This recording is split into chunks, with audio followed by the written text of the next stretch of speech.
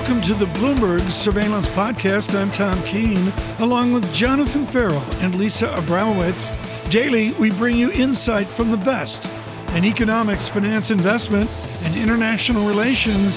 Find Bloomberg Surveillance on Apple Podcasts, SoundCloud, Bloomberg.com, and of course, on the Bloomberg Terminal.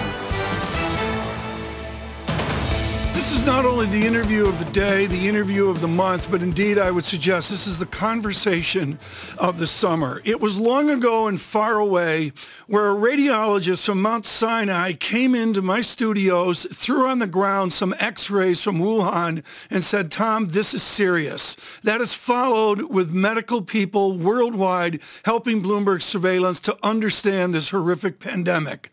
Now it is time for education. With leadership and the first founding partner at Verizon, Hans Vestberg joins us, their chairman, their chief executive officer, and we're thrilled that the woman that's making this up, Lisa Sherman of the Acclaim Ad Council, joins us today. Hans, let me go to you first. Simply, you got on board before Apple, before Benioff at Salesforce, and said this matters. Why is Verizon that communicates, why is Verizon helping Lisa Sherman on messaging what we need to do on COVID?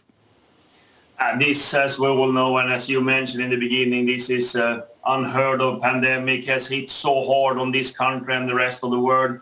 And of course, one thing that is important, of course, the communication around it and raising the awareness and the science around the vaccine coming up right now. And we thought that when vaccine is coming out, we have a very big responsibility as a huge employer and as a big company to be part of that communication about the awareness and also about the science around it, especially for the most vulnerable in our society that hasn't gotten that information and that has been most hit by this pandemic. So for us, it was pretty natural to be a founding partner of it. Lisa Sherman, my mother sold war bonds. This is a few wars ago, and that was started by the Ad Council in the 1940s. I grew up with only you can prevent forest fires, and now it's only you can prevent COVID. The Ad Council's been definitive in messaging America. How are you going to message education to get the courage to vaccinate in America?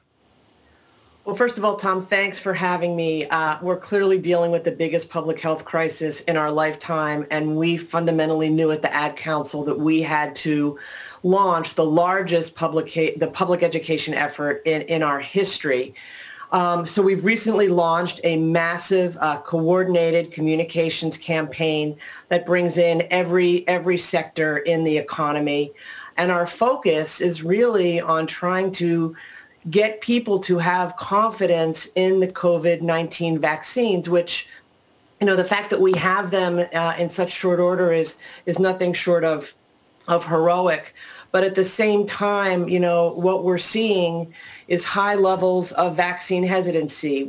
Just the data, probably pretty current, about 50% of people right now have either begun the process of vaccination, have at least one of the shots, or intend to get vaccinated. Yeah. On the other end of the spectrum, you've got about 15% of the people who say they're never going to get it. So our focus is really to talk to the 35% of Americans who frankly are taking a wait and see attitude. Well, Lisa, can you tell us about the nature of that 35%? In other words, is there a unifying characteristic of individuals in the United States who don't want to get the vaccine? Well, we've done a lot of work in trying to understand hesitancy, and it's pretty complicated and it's very nuanced. It ranges from everything. People have a lot of questions and they just want answers to their questions. Some of it could be, how did this happen so quickly? Did people trade off efficacy for speed? Others have long-standing concerns because of inequities, and especially in the Black and Hispanic communities where there have been long-standing inequities in the healthcare community. So we see higher levels of hesitancy among Black and Hispanic communities. We also have begun to see more hesitancy among conservatives. These are folks who also have a lot of questions. And really the common thread, I would say, Lisa, is that people don't want to be told what to do. They want the information. They want to be able to ask their questions. They want to feel empowered to make decisions for themselves and for their families. So we go from the public health side to the business side, and Hans, there's a question of mobility in cities, of traffic to retail stores. You see the nexus of all of this, both with mobile data as well as your retail stores. Are you seeing people materially increase mobility as vaccinations pick up, or has it been slower than you would have otherwise expected? It was a time in May, April last year, and we measure this sometimes on how mobile people are, is how they move in between radio towers. And it was down in some of the most urban places 60%, meaning people moved 60% less. They were staying home. That mobility is slowly coming back, and we have seen a clear improvement the last couple of months here, whereas the optimism are coming. But as we all know, the optimism is in the end of the tunnel, so we just need to see that we get through this first. But clearly we see more foot traffic in urban areas, more mobility in urban areas right now. Lisa, I want to go back to the branding of all this. You did this at Viacom for years. The idea of a mind is a terrible thing to waste. The Crying Indian ad campaign, which I remember clear as a day from Earth Day years and years ago. Can you just message now, or do you need celebrities? Dolly Parton has had the biggest impact so far. Miss Parton was out there with her COVID confidence. Do you need celebrities so Hans Vestberg is happy with your program? Well, what I will say is, and I mentioned it at the top, trust is at the core of hesitancy. And so I think what we know and believe is that not only is the messaging important, but the messenger is also critically important. Who are those trusted messengers that each of these hesitant groups really believe and trust and feel comfortable with? And so for us, the common thread, again, another common thread to Lisa's question, is that medical experts are at the forefront. They're the number one. People want to understand from their doctor, their nurses, pharmacists, have they taken it? And then there are amplifiers, those people that can sort of help. Well, Lisa, I don't mean to interrupt. Because of time, I think your observation is so important here. Franklin Graham set up a set of tents on Central Park outside Mount Sinai at the beginning of this. What do you need from the evangelical leadership away from the medical community to get evangelicals and conservative Republicans on board? What does the Ad Council need from Franklin Graham? Look, we've engaged broad-based faith leaders who understand that this is not an either-or decision. You can have deep faith and believe that the vaccine can help you and free you to get back to life and keep your family safe. Yeah. Hans, there's also a question about the faith in a better future, and we're looking at a way to track toward a modern era of tech prowess. And before we let you go, we have to ask about the infrastructure bill that Biden has put together and the 5G build out in the United States. What's your impression of what's laid out in the proposal as it currently is? How much will it help get 5G rollout in a smooth and consistent way across the United States?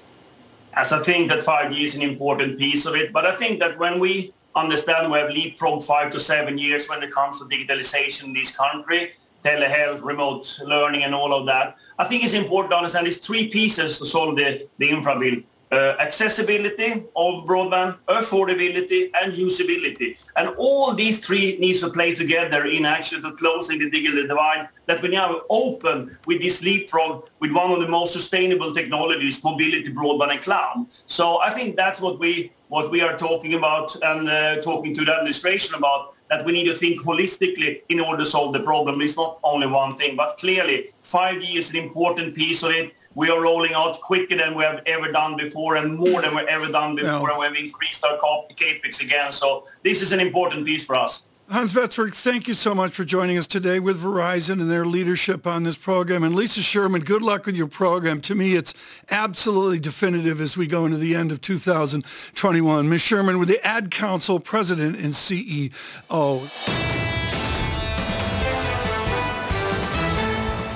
Catherine Mann here for a 3-hour conversation. She is Citigroup Global Chief Economist. Cathy Mann, I really want to talk about the locomotive here that is the U.S. Geeta Gopinath talks about the divergences that are real. Are there any trains behind the locomotive, and what's the caboose?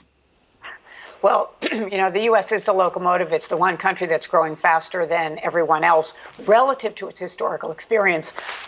So it's the one that is going to be running a larger trade deficit over the next year or so. And virtually everyone else is either running a smaller deficit or running a bigger surplus. So the U.S. is back on track to be the locomotive. The problem is it's not quite as large as it used to be relative to the global economy. It's not quite as powerful a locomotive as it used to be. So it's going to be a challenge to get up the hill. And there's also a question of how much this really brings the rest of the world along with it. And that's one of the big disagreements, frankly, on Wall Street that I'm hearing, how much to just continue to bet on the U.S. versus the rest of the world, or to bet on other areas that will get carried along. What's your view on that based on a concept of a strengthening dollar, given the amount of dollar-denominated debt out there? Well, so emerging markets are the ones who tend to be most at risk when we're talking about dollar-denominated debt. But I think it's important to think about the two factors that are relevant when thinking about an appreciation of the dollar. The first role is that it does, and the stronger U.S. economy that's associated with the stronger dollar, that is the trade channel, which is an important channel, bringing in imports, helping economies to grow through that channel, relative to the concerns about dollar-denominated debt and the exposure that countries have when you have an appreciation of the dollar. So those two are in opposition to one another. What we have found in doing some work looking at the taper tantrum period relative to where we are now is that many more economies are in the position of gaining when the dollar appreciates, because not only do they have dollar-denominated debt, but they also have dollar-denominated reserves. And so you have to consider that as well when thinking about the exposure on the financial side. So this is an argument, perhaps, that the rest of the world can come along more than some people think. Is that your view here, that we're going to see an acceleration that picks up speed in the emerging markets, in perhaps Europe, perhaps in 2022 as the U.S. slows down? Well, so I think we have to consider the U.S. is not the only thing is going to be positive for emerging markets. There are a lot of negative or downside risks. And of course, that has to do with the vaccination path.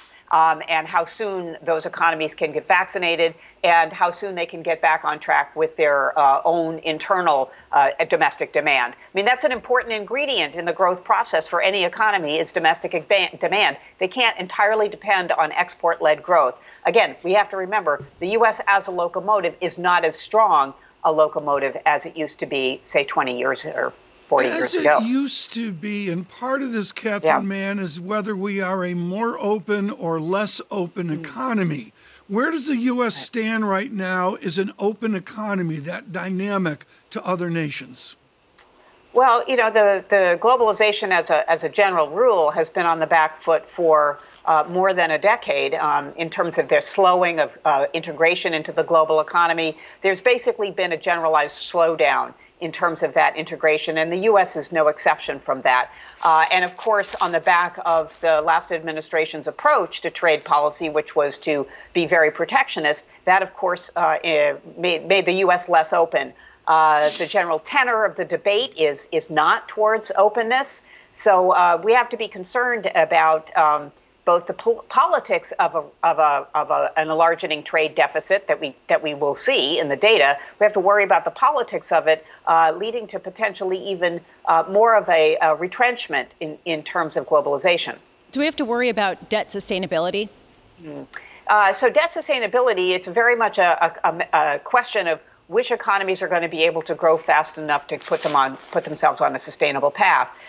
So there's an intimate relationship between domestic demand-led growth, export orientation for most of the world, and debt sustainability. But in the longer term, of course, what really matters for debt sustainability is long-term capacity, sort of what we call potential output. And that depends intimately on business investment. We've got to have business investment being catalyzed by the infrastructure programs that the U.S. is talking about, that Europe is talking about, that a number of countries are talking about in the context of their net zero commitments. Something that is climate oriented is going to require private sector investment, and that's a critical ingredient, along with, of course, labor markets and productivity growth. Catherine Mann, a few years ago at the Massachusetts Institute of Technology, you had the privilege of working with Rudy Dornbush. He handed you the Bible as you graduated from MIT. Tell us about the Bible that the great Rudy Dornbush handed you. Right. So Rudy was one of my thesis advisors, Paul Krugman being the other. And what Rudy gave me, signed copy of the first edition of Robert Mundell's International Economics. And that really represents both Rudy's, his first edition, by the way, Open Economy Macroeconomics, which integrated goods and markets and asset markets in one place. You know, that his Bible, and then, of course, his mentor's Bible, meaning Robert Mundell's International Economics, those are really my Bibles today. The continuity of this, Dr. Mann, is absolutely extraordinary. I can think of nowhere else where there's such a cadence as there is in international economics. What do we think today that Robert Mundell invented 50 years ago? Well, you know, the most famous thing that we have been working with in the open economy that has his name on it is the Mundell-Fleming model, which put three different markets together. The sort of the IS curve, meaning the investment savings part of the economy, the monetary policy, the so-called LM curve, and then the open economy, meaning balance of payments and how that changed with regard to exchange rates and external demand. So those are the three markets that continue to be the important ones. How we measure them is different. How we think that they work together is different. But those still are the drivers of economic performance. And today taken for granted, and at the time foundationally and revolutionary for Robert Mundell. Dr. Mann, thank you so much. With Citigroup, their global chief economist, the laureate of Columbia at 88 years old.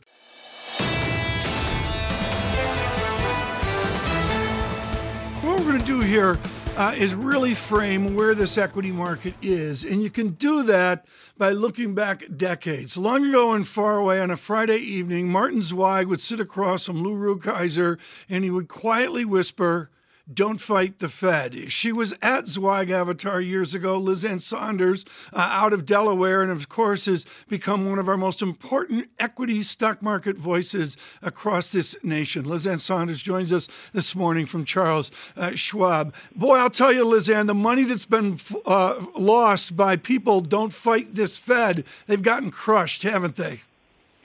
It really is quite extraordinary. And a lot of people don't remember, since we're not all that past the one-year anniversary of the low, is that it was actually on March 23rd of 2020 that the Fed announced many of the backstop lending facilities they were putting in place specifically for the pandemic, that kind of bridge over to help the Main Street side of the economy. And that just showed then, and I think we still are watching the power of the Fed's words, even if it predates their specific actions. The consensus launch of earnings off of grimness a year ago is up 54% on earnings. What is the Liz Ann Sonders run rate of actual earnings growth forward?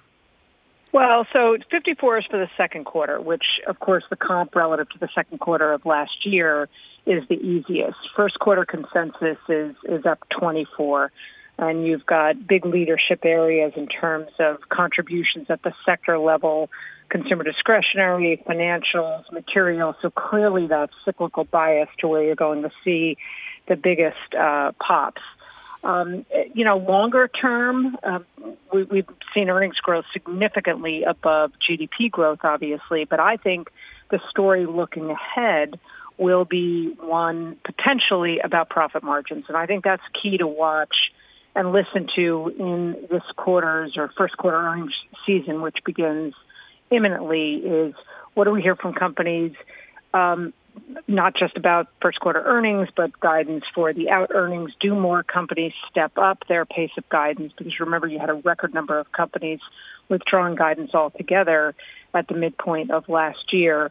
But also what many of the price increases that we're seeing in this budding inflation, what that means for profit margins as we look to into the next couple of quarters. And behind this uncertainty is a question of whether we're setting the bar too high or the bar too low. And just want to bring you this news from CNN that President Biden wants all adults vaccinated, or at least eligible to be vaccinated, by April 19th. Again, bringing forward the deadline. Originally, it was May 1st. This idea of perhaps we set our expectations too low at the outset. When it comes to earning, Liz Ann, are we setting our expectations too low or too high?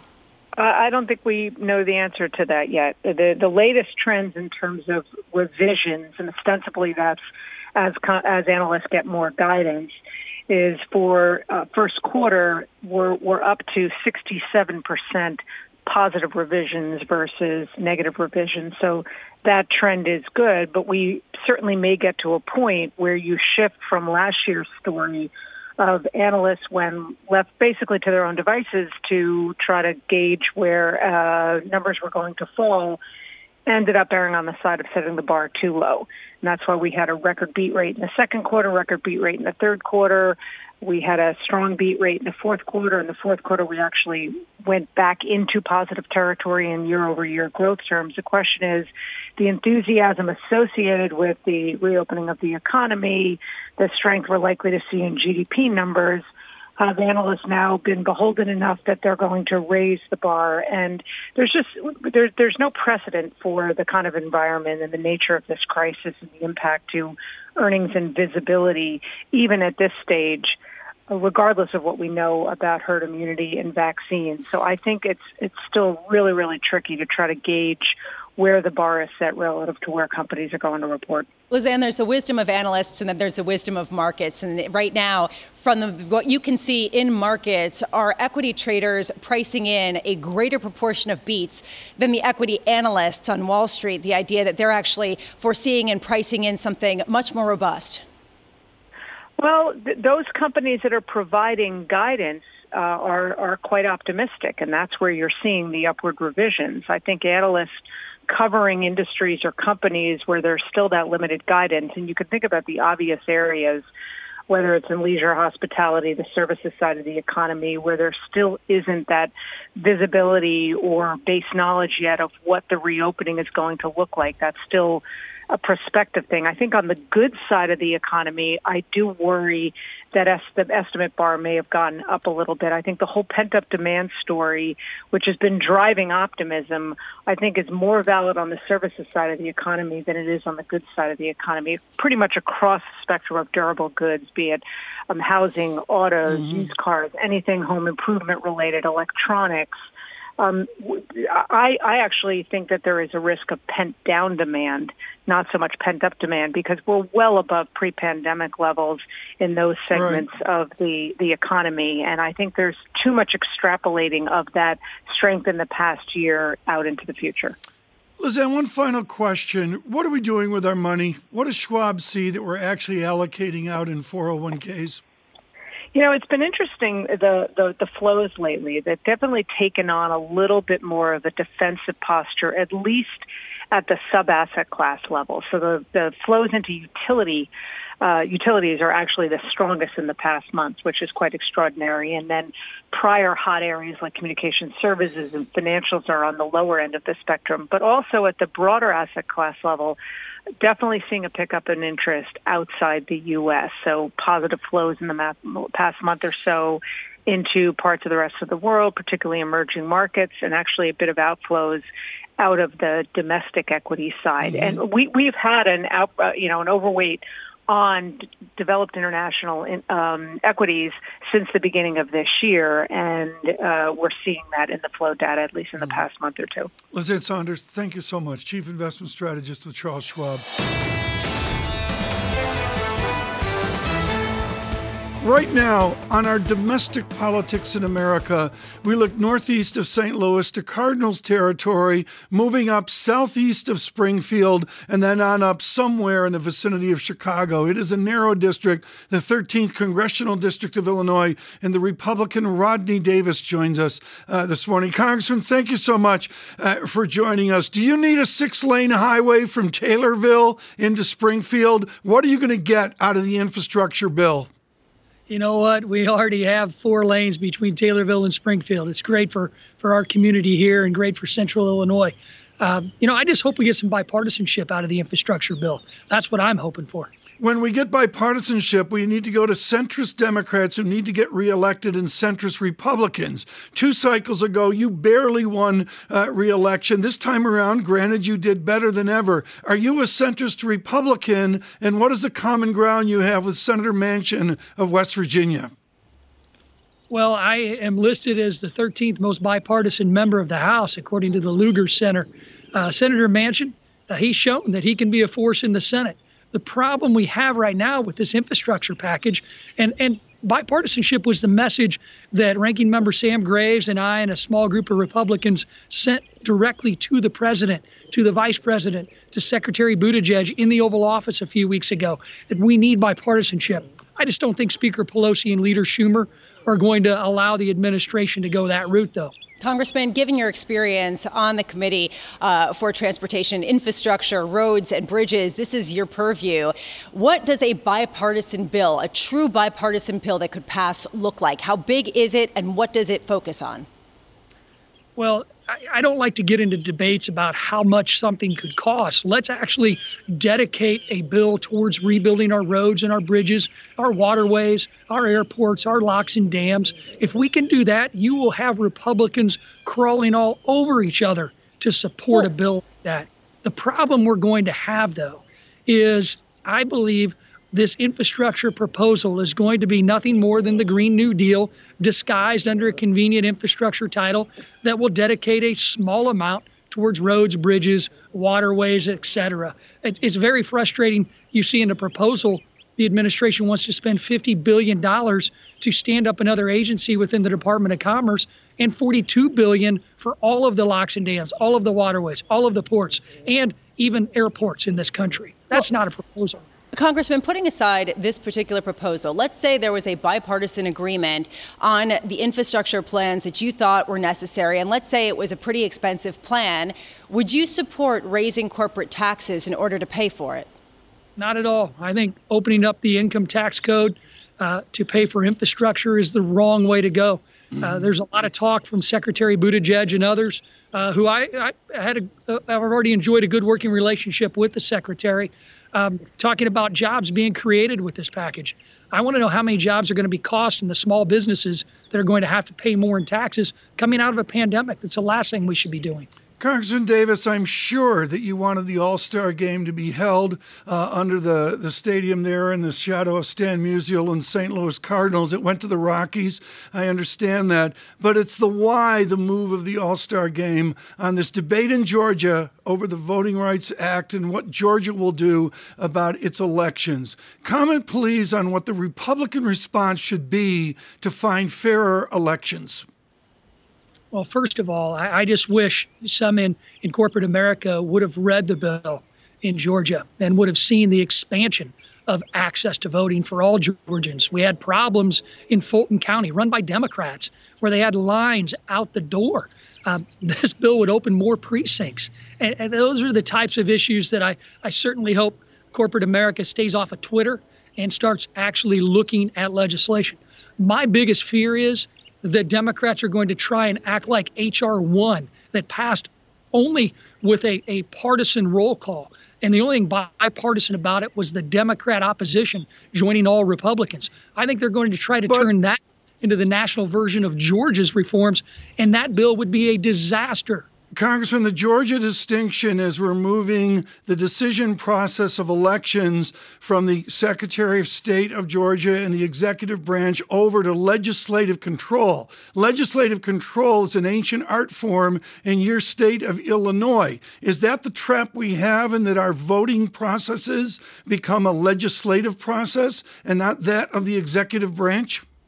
Well, we need to make sure that our states and our localities have control over their elections as the Constitution puts forth. The Democrats have tried now for 2 Congresses, and I've led the fight in introducing H.R. 1, which would nuclearize and expand procedures like ballot harvesting that have already been corrupted with fraud.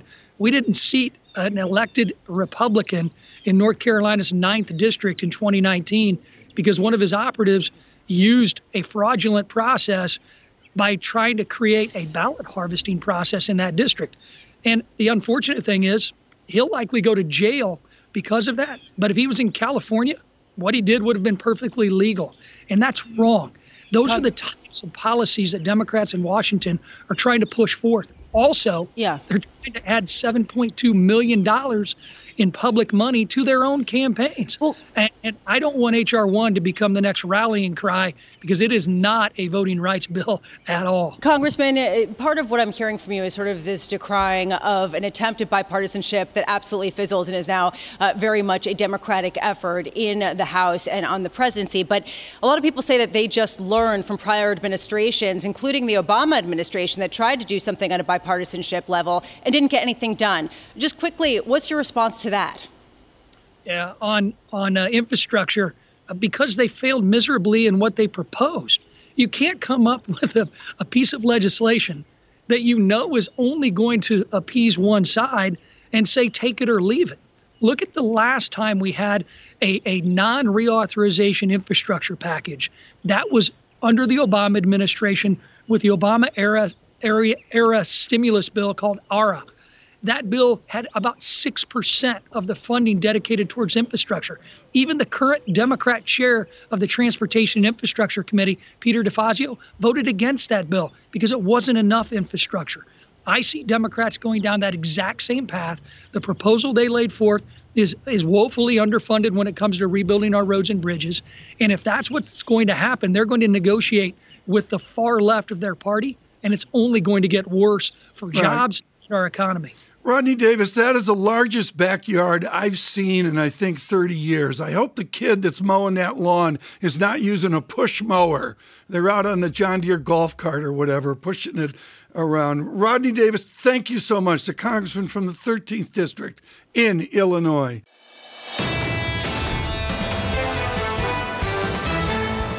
Right now, and to focus on China with Stephen Roach of Yale University. His book, The Next Asia, years and years ago, set the tone for essays on China. He followed it up with an important book on the dysfunction that we have with China. And right now, folks, it is a new dysfunction. Stephen Roach, tell me about the new codependency of China with China and America. Is it the same as the old codependency?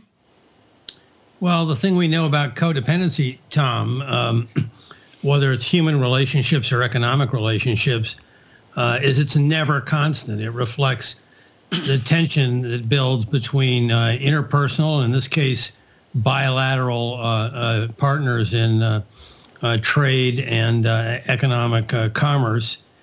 And, China's changed its growth model. We're uncomfortable with that. We've raised a lot of other objections about China's behavior in areas like geostrategic strategy and human rights. And so we've taken a unilateral trade action against them in the Trump administration. And what my fear is, and I wrote about this recently, is that by not changing from Trump's policy, President Biden's administration has been boxed in by really venomous politics and is afraid to break out and try a new approach. And we need a new approach, or this relationship is going to go from bad to worse. Your essay in Project Syndicate was exceptionally important. I want to expand it from Boxed In with China to take off your book of years ago, Boxed In of the Next Asia, and the idea that it's not just about China, but it's about the Pacific Rim as well. To use a phrase from President Obama, what should be the pivot in strategy of the Biden administration?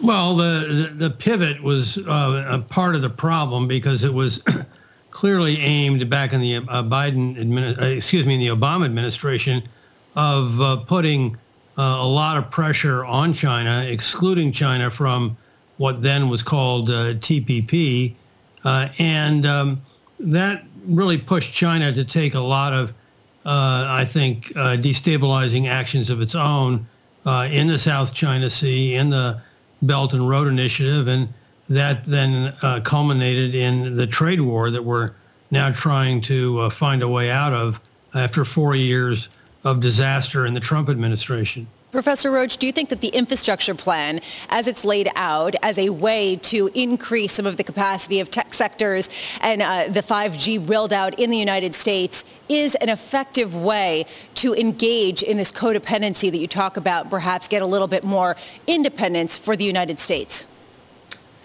Well, we certainly need to upgrade our infrastructure. A lot of people have been talking about that for a number of years. I have to give the creative side of the Biden administration a lot of credit for expanding infrastructure into areas that we never considered it at all under the general ilk of what is infrastructure. But the question arises, and you've debated it on the show, is as noble as the objectives are, is anybody giving much consideration to how we pay for this? I mean, with interest rates at zero right now, you can do anything you want, including not just infrastructure, but all sorts of massive social programs. But what happens if and when interest rates start to go back to normal? And that's the unanswered question right now in this debate. Steve, all of our listeners and viewers want to know what you think about asset bubble inflation. You were definitive on this at Morgan Stanley years ago of saying there's mandates of the Fed, and one is to monitor asset bubbles. Is the Fed monitoring an asset bubble right now? Well, it's certainly monitoring it, but it's also doing a great job in creating it. And so you've got the combination of zero interest rates and massive liquidity injections spilling over into financial markets. And, you guys reported, on your show every day from, SPACs to Bitcoin to now we have, I guess, a lot of froth in housing markets. Yeah. This has all the classic manifestations of a very frothy environment. And, the Fed is basically talking out of both sides of its mouth if it's worried about asset bubbles, yet it is responsible for creating the conditions that are creating these bubbles at the same time. Although you will, some people have said that the Fed policies and some of the fiscal spending that we've seen will lead to a very depreciated dollar, one that is highly below where it is currently, that leads to some sort of inflationary push that is really detrimental to the country. We have seen the opposite this year as we've seen the growth that has stemmed from some of these policies. Do you think that this is short-lived and that we will continue to see a tremendous dollar weakening, or do you think that this highlights the potential success of some of these programs? No, I've been one of the ones who've been outspoken about the downward pressures coming on the dollar, Lisa. It was a call that was out of consensus in the second half of last year, and it worked, and it's not working so far in 2021. But I think the combination of plunging domestic saving, a massive current account deficit, a Fed that would normally respond to those developments by tightening policy but won't, that's going to continue to put further sharp downward pressure on the dollar. It's not working now, but I suspect it will work as we move through the year. Stephen Roach, thank you so much, with Yale University. And of course, Stephen Roach, some would say, in helping with Ed Hyman to invent modern market economics at Morgan Stanley. This is the Bloomberg Surveillance Podcast. Thanks for listening. Join us live weekdays from 7 to 10 a.m. Eastern on Bloomberg Radio and on Bloomberg Television each day from 6 to 9 a.m. for insight from the best in economics, finance, investment, and international relations. And subscribe to the Surveillance Podcast on Apple Podcasts, SoundCloud, Bloomberg.com, and of course, on the terminal. I'm Tom Keene, and this is Bloomberg.